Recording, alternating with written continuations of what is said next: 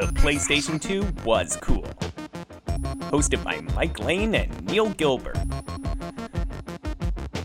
PlayStation.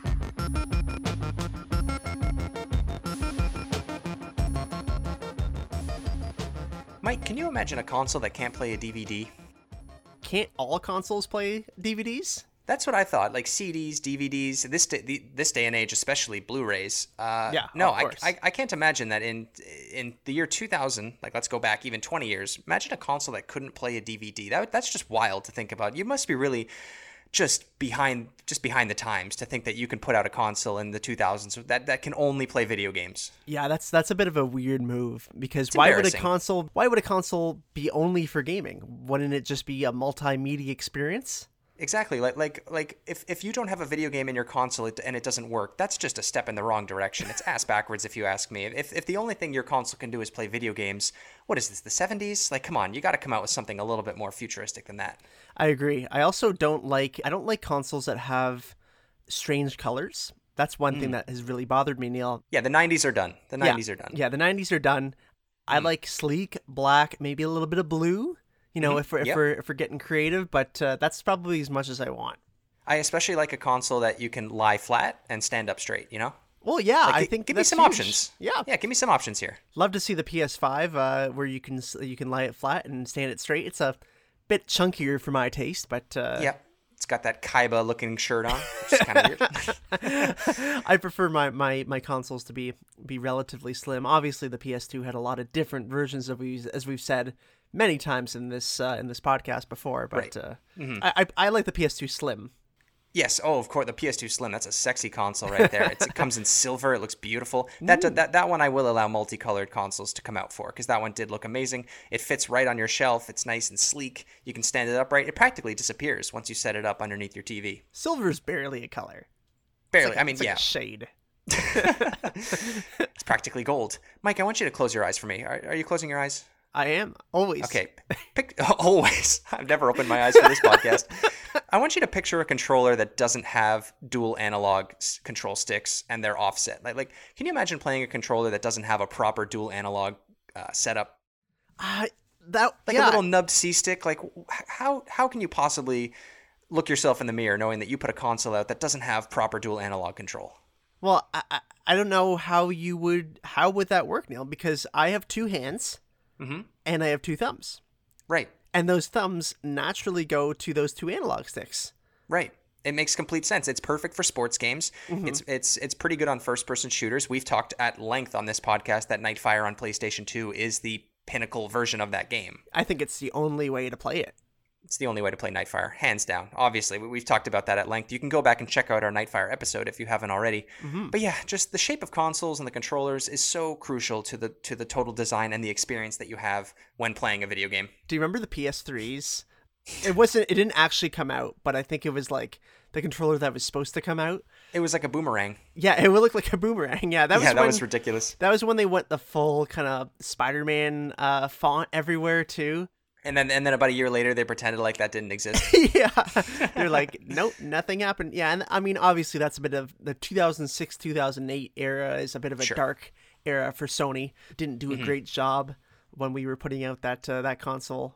But you and I obviously bought PS3 day one. We were day one. Of course, we lined up. We spent $800 of our own money to play Resistance: Fall of Man. I remember it specifically. We ditched school to do that. Oh yeah. Yeah. And then we waited around for years before there was Uncharted and classics like Last of Us to end off the console. Of course, we had like Heavy Rain and the God of War games were great too. It ended up being a very good console, obviously. But Mike, we're here to talk about the PlayStation 2, obviously, because this is the PlayStation 2 was cool podcast.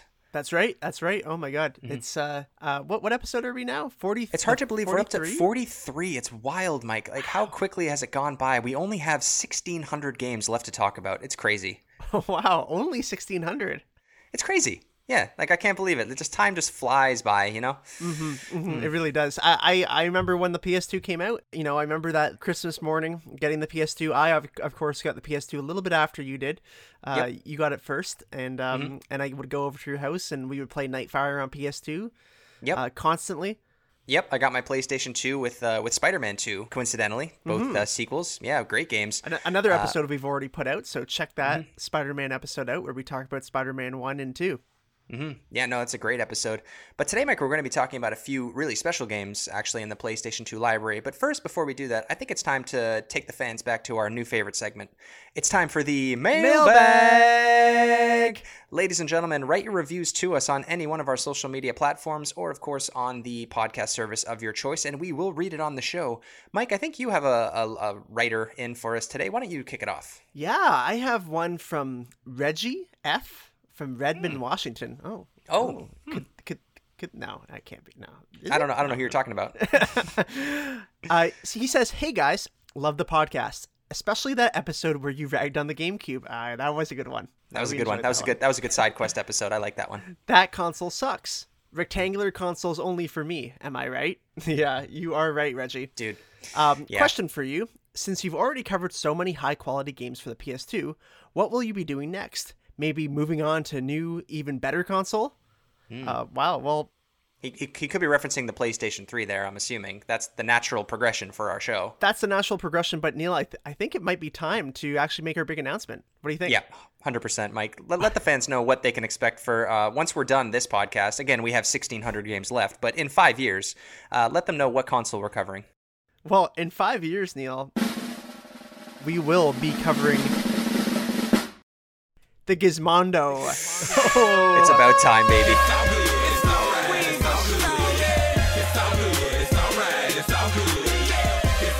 It's about time. Gizmondo was cool, coming to a podcast service near you in 2026.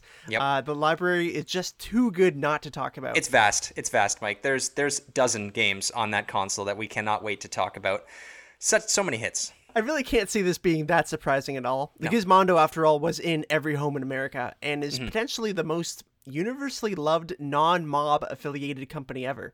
Exactly. It's got the least amount of issues. Like if you look them up on Wikipedia, they've got the least amount of just conspiracies and no controversies. No controversies at all with that company. So it's a very clean... No legal issues. It'll be a very clean series that we're going to cover. The Gizmondo, of course, our favorite console between the two of us. That was the second console that I think we bonded over as kids after the PlayStation 2. Yeah, absolutely.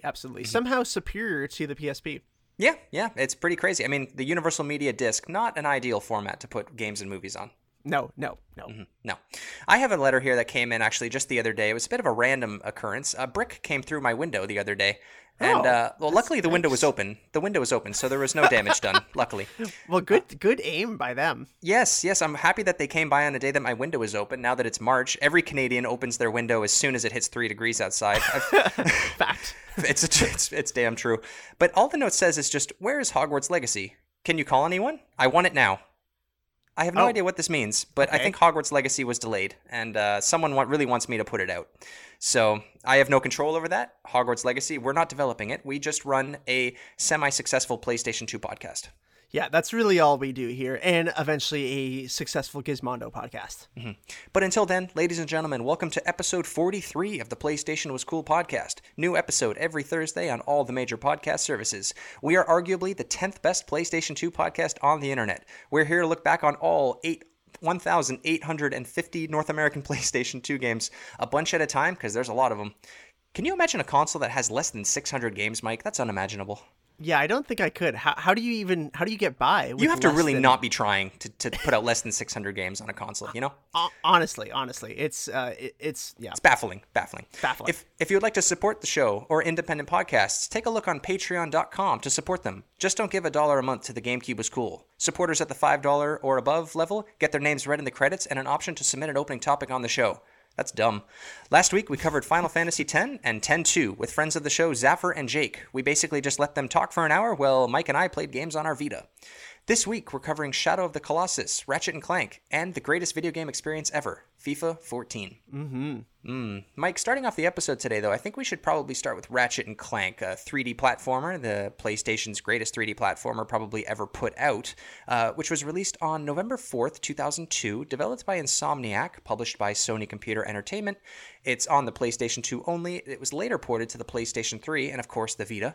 It rates in the... Oh, love the Vita. It rates in the 8s to 9s out of 10. And today, if you wanted to pick it up, it's around $25.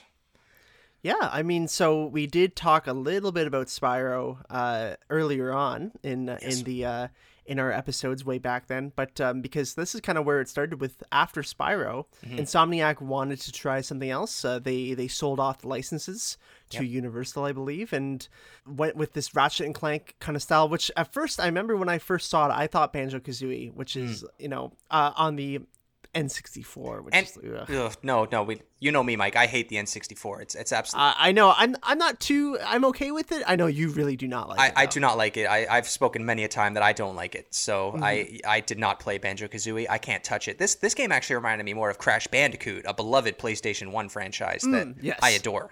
Yes. Yeah, but this one kind of brought a little bit of a new gameplay element to what I was used to with Crash Bandicoot, where it brought weapons into the game, and it almost felt more like a 3D shooter. Almost compared to a more modern game like Gears of War, where the player is given lots of very cartoony style weapons. There's actually 36 weapons in the original game. You start off with the Bomb Glove and the Omni Wrench 8000, but eventually you get really quirky weapons. You almost feel like Marvin the Martian with shrink rays and goofy guns that in later series, turn people into sheep and make people dance and things. It's very comedic. I love it. Yeah, the customization of the weapons was something I'd never really seen before, or honestly since, in the same way that they did it. It was it almost reminds me a little bit of like the Worm series in terms of customization of weapons and just the zany weapon names and what you can have. It really had a perfect mix of like futuristic shooters with almost, I don't know, kid-friendly, is that the word? That I'm looking for? But it was kid-friendly to a point, but then, like you said, the interesting names of the weapons was very cute, but then there were sequels in this series. We're not going to talk... Today we're just talking about the first game, but later on they started to come out with sequels to Ratchet and Clank, like Going Commando and Up Your Arsenal, which were very... I love they're all sexual innuendos, basically. Yeah, I love it. Like A Crack in Time on PS3 is one of my favorite PlayStation 3 games. The original series, though, did very well on the PlayStation 2. The original game sold 3.7 million. The sequel, which we'll talk about later, sold 2.9 million units. And then a third game came out, and it sold 3.2 million units. So all in all, on the PlayStation 2, sold close to 9 million units, which is pretty good. Yeah. Oh, really good. It's a franchise that we will obviously be going back to in later episodes.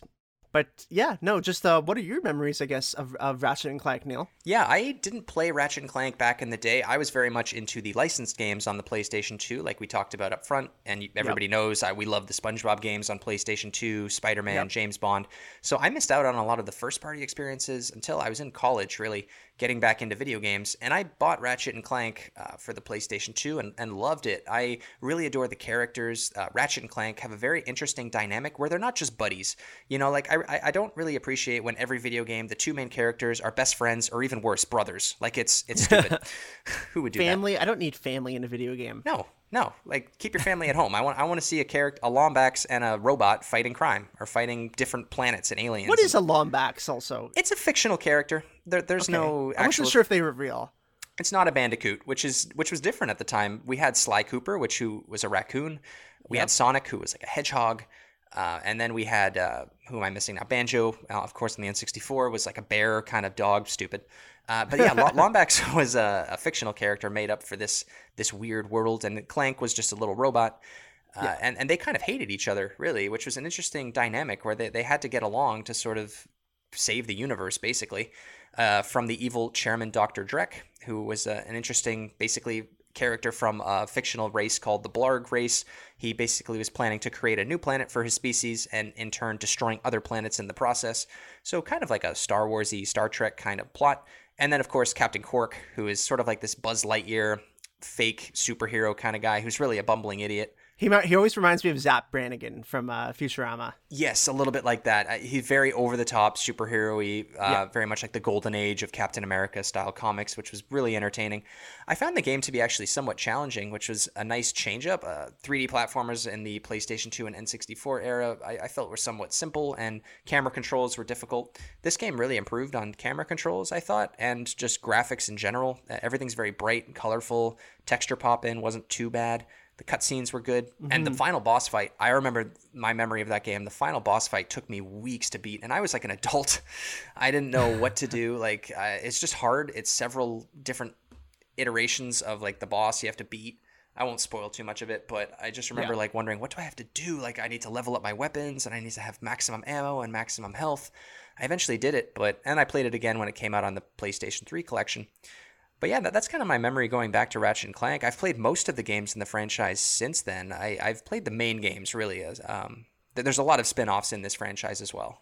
Yeah, one other name that I just remembered was Full Frontal Assault too. That was one of my favorite titles. I never got too into Ratchet and Clank. I kind of know Ratchet and Clank more through our friend of the show, Dan. Yes, who's come on before, and he loves Ratchet and Clank. Is probably the biggest Ratchet and Clank fan that I know. He's always given them a lot of support through their ups and downs. Obviously they've kind of been out of it since 2012 or something until the newest one coming out. Yes, well, there was 2015 or I think with the movie, There was a movie, and then there was a PlayStation 4 reboot of the first game where they remade basically the first game again on PlayStation 4, which I played, and it's very good. It's a very good remake. And now they're coming out with Ratchet and Clank. It's unfortunately not a good sexual innuendo. I was a little sad about that. Yeah, Ratchet and Clank Rift Apart is the name of the new one, which it looks beautiful. Like a lot of just jumping between dimensions, which is very popular right now with different cartoons and movies like Guardians of the Galaxy. It kind of reminded me of that. Looks like it'll be pretty fun on PlayStation 5, but we have a long way to go before we cover the PlayStation 5 library. Yeah, please. Yeah. We got Gizmondo first. Oh, yeah. Then we'll jump to PlayStation 5 later. Mike, before we move on to the next game, I think it's time we read the back of the case. What do you think? Let's do it. It's time to read what's on the back of the case. There's things written on the back of the case. Let's read them. And now we're reading the back of the case. It's time to rip the galaxy a new one. With over 36 weapons and gadgets to choose from, it's no wonder Ratchet and Clank have itchy trigger fingers. It's simple. Lots of enemies to shoot, lots of fun weapons and gadgets. And you get to blow stuff up. Burn, bomb, blast, or obliterate your enemies. Oh yeah, go ahead, blow it up. Blow it all up. Because it ain't the size of your weapons that count. It's how many you have, and better yet, how you use them. Very good. Very clever. That's good. Very I cheeky. like that. I do like that a lot. Very good. Okay, Mike, so I think it's time that we moved on to the second game of the day, Shadow of the Colossus, which was released on October 18th, 2005. This game was developed by Japan Studios, later on titled Team Ico, published by Sony Computer Entertainment. It's also re-released on PlayStation 3 and then remastered for the PlayStation 4. This game rates consistently around 9 out of 10. It's priced today around $25 if you wanted to pick up the PlayStation 2 version. I absolutely adore Shadow of the Colossus. I've played it on PlayStation 2 I think once. I played it on PlayStation 3 twice, and then I'm playing the PlayStation 4 version for the third time right now just to get ready for this show. So needless to say, I've played this game a bunch of times. Luckily, it's a pretty short experience, but what you get out of that 5 to 6 hours of playtime is one of the best video games of all time. I've lent this game to you. That was, I think, the only time that you've ever played it. So what's your opinion on Shadow of the Colossus? Are you as big a fan on it as me? Because this is in my top 10 favorite games of all time. Yeah, I mean, so when I remember when you lent me the game, I think I expressed interest. I was like, oh, this looks fun. I never played Shadow of the Colossus, despite owning a PS2. I don't know how that happens. So I had to rectify that, obviously. And you were nice enough to lend me your copy that you had at the time. And yeah, when I first started playing it, it was just such an expansive universe, but with nothing in it. Right. Which was really cool because I think this was 2018 and Breath of the Wild had come out the year before, which was a similar style of, like the towns have been destroyed, it's kind of abandoned, and it's just this free roaming world to do whatever you want.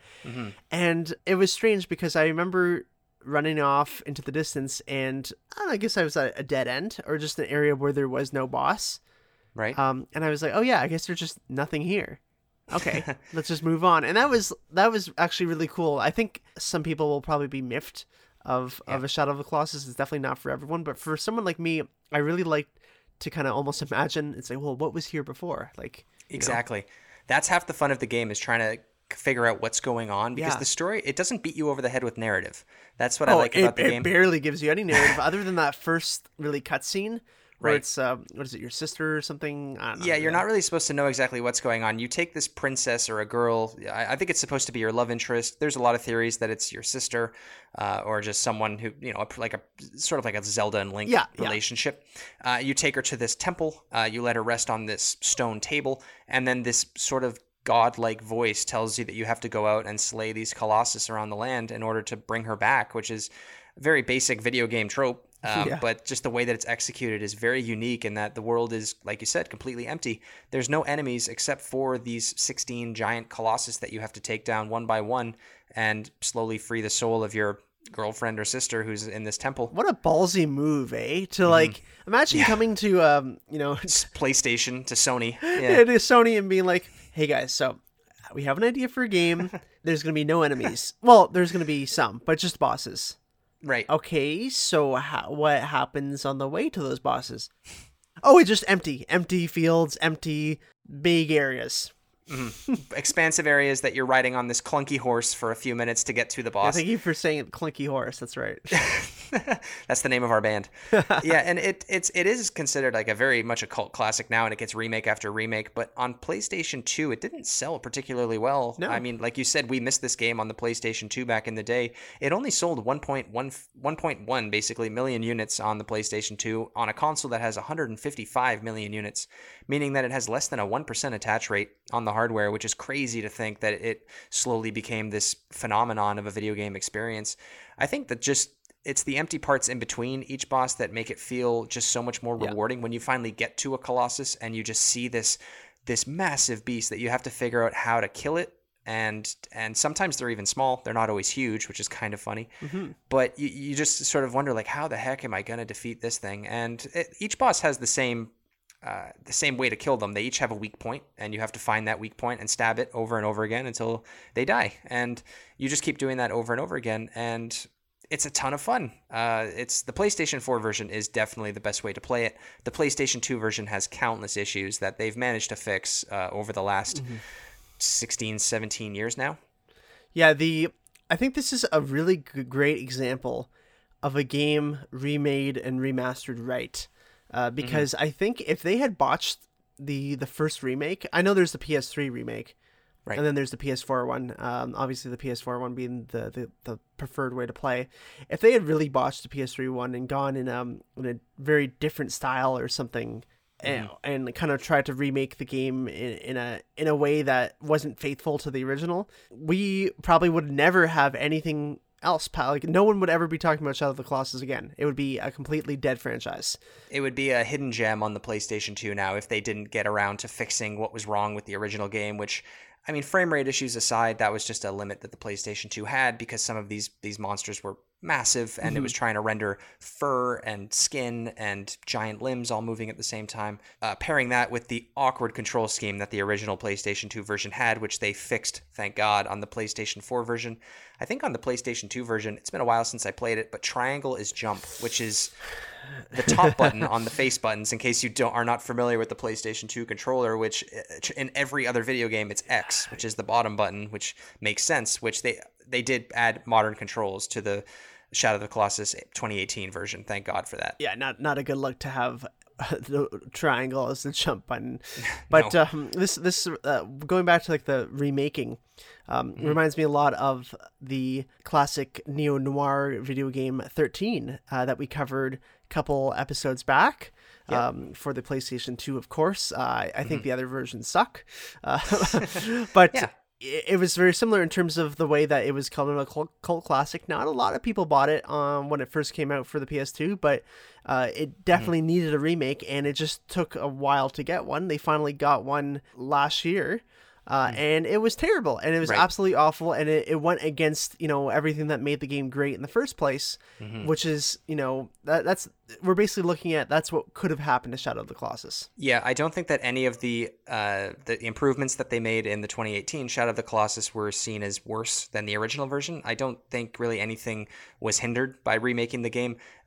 Everything was control-wise, everything was improved, and then the music, which is just phenomenal soundtrack, is great in the original version too, but they managed to not lose that as well, which it's, they still have the licensing to the music, so they're not going to lose that obviously, but I think they managed to really pop the music a little bit more in this version, and it's very quiet when you're traveling between Colossus, and it's somewhat empty and boring. You only really hear the horse trotting, and you have to kind of just enjoy the surroundings if you can, but then when you finally do get to a boss fight, the music picks up, it swells, and it gets very cinematic and intense, and I love listening to the soundtrack when I'm just sitting at home studying or reading or something.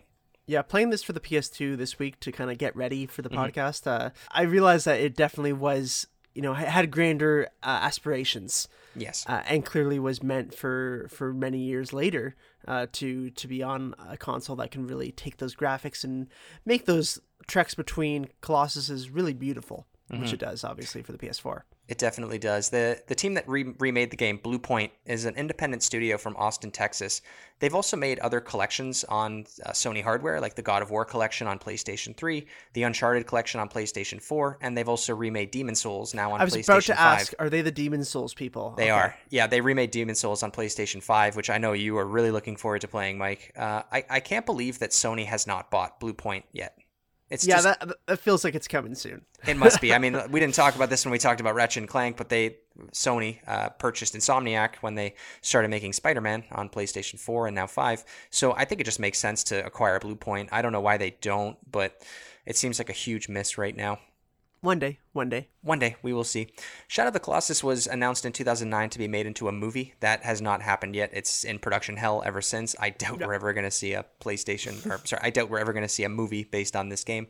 I don't think it needs it. I think that this being an interactive experience makes it all the more fun to experience, to enjoy, basically. Yeah, 100% agreed. Yeah.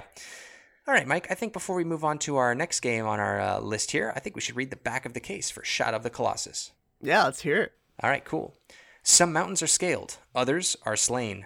Experience an unforgettable journey into a land forgotten by time, a seamless world filled with miles of majestic terrain, a story of companionship and undying love, and mythical giants to discover, unearth, and destroy. Mm-hmm. That's good. That's a good one. I like that one. Yeah, I love the back of this case. It looks so cool. Very Lord of the Rings-esque. And I forgot to say, my favorite Colossus is, of course, the third one, where you fight this guy with a giant sword that he kind of swings down into the ground, and you have to run up him on the sword. I went to Fan Expo 6 years ago in Toronto, and I bought this sort of 9x11 drawing of that Colossus, and the Wander and his horse are fighting it, and you can just see the blue eyes in the Colossus. It's beautiful. I love that Colossus. I've seen so it. much. It's sick. Yeah. Yeah, that's a good one.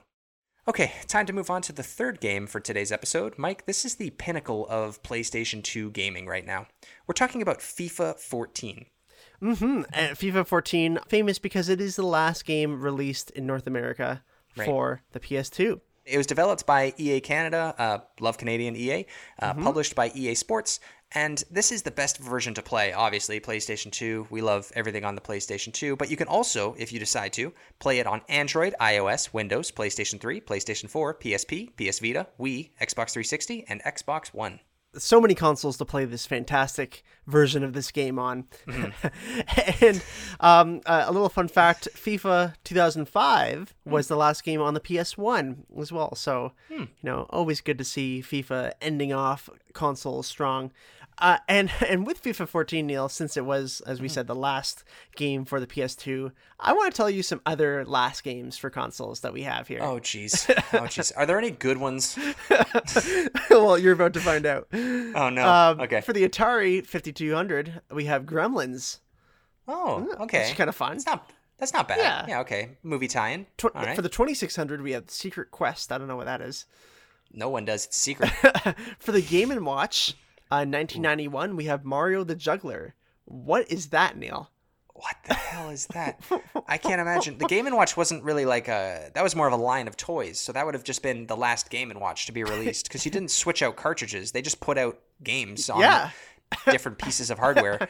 Mario Juggle. Is that like the juggling in like the Game & Watch? Like, is that what he does? You know, is that... Well, that's one of the original Game & Watch games is Ball, which I think is kind of like a juggling game. So maybe this one is, instead of playing as Mr. Game & Watch, you're playing as Mario. Yeah, maybe. Mm-hmm. Or maybe Mario's just trying to juggle his life responsibilities. You know, now that it's 1991, he's got 4 games, he's got babies, he's got Peach as a wife, he's got just all these different, he's a painter, he's a plumber, he's just trying to juggle life, you know? That's, you know what? That's what it is, Neil. That's 100% gotta what be it is. It's gotta be It's a life juggling simulator.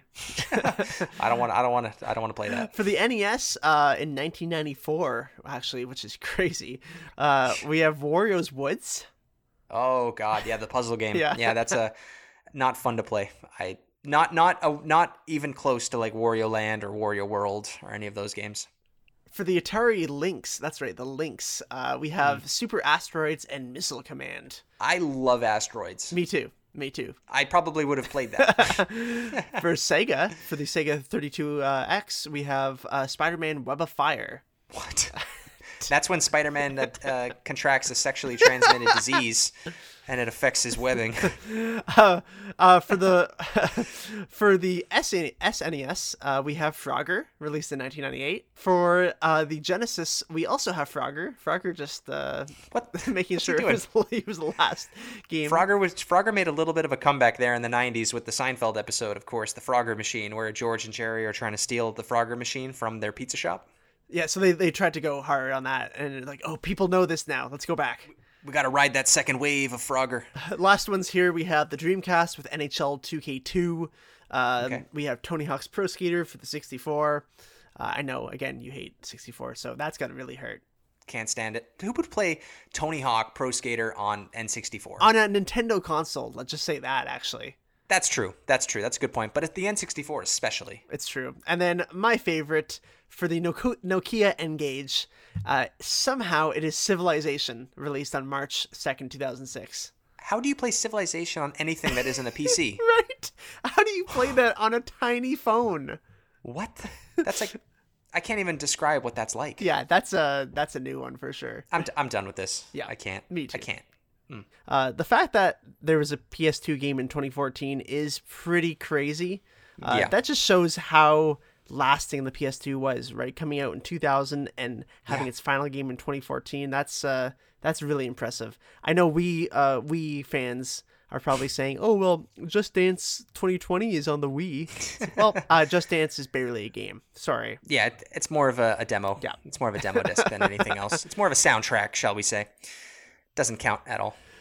One of my favorite things too is that FIFA 14, you can't even buy that in the States. No, yeah, I was trying to find a copy on eBay just to see like pricing, and it was all in other languages like French and Italian. And the price ranges were wild. Like it was between $30 and $250, depending on the condition you're looking at. And none of them were in English. So I don't know really what to tell you. If you have an American PlayStation 2, you're going to have to play a version of the game that's not in your language. But hey. Yep.